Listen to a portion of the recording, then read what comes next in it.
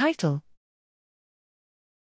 Alpha suppression during prehension indicates neural motor drive inhibition. Abstract: Changes in alpha band activity, 8 to 12 Hz, have been shown to indicate the inhibition of engagement of brain regions during cognitive tasks, reflecting real-time cognitive load. Despite this, its feasibility to be used in a more dynamic environment with ongoing motor corrections has not been studied.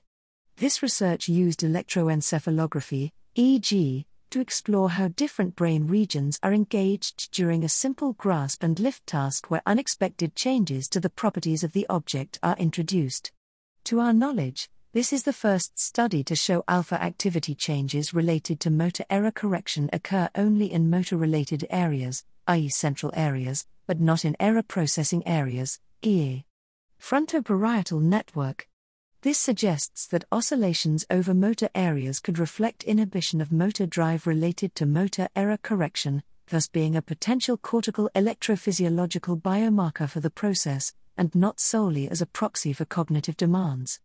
This observation is particularly relevant in scenarios where these signals are used to evaluate high cognitive demands co-occurring with high levels of motor errors and corrections, such as prosthesis use. The establishment of electrophysiological biomarkers of mental resource allocation during movement and cognition can help identify indicators of mental workload and motor drive, which may be useful for improving brain-machine interfaces.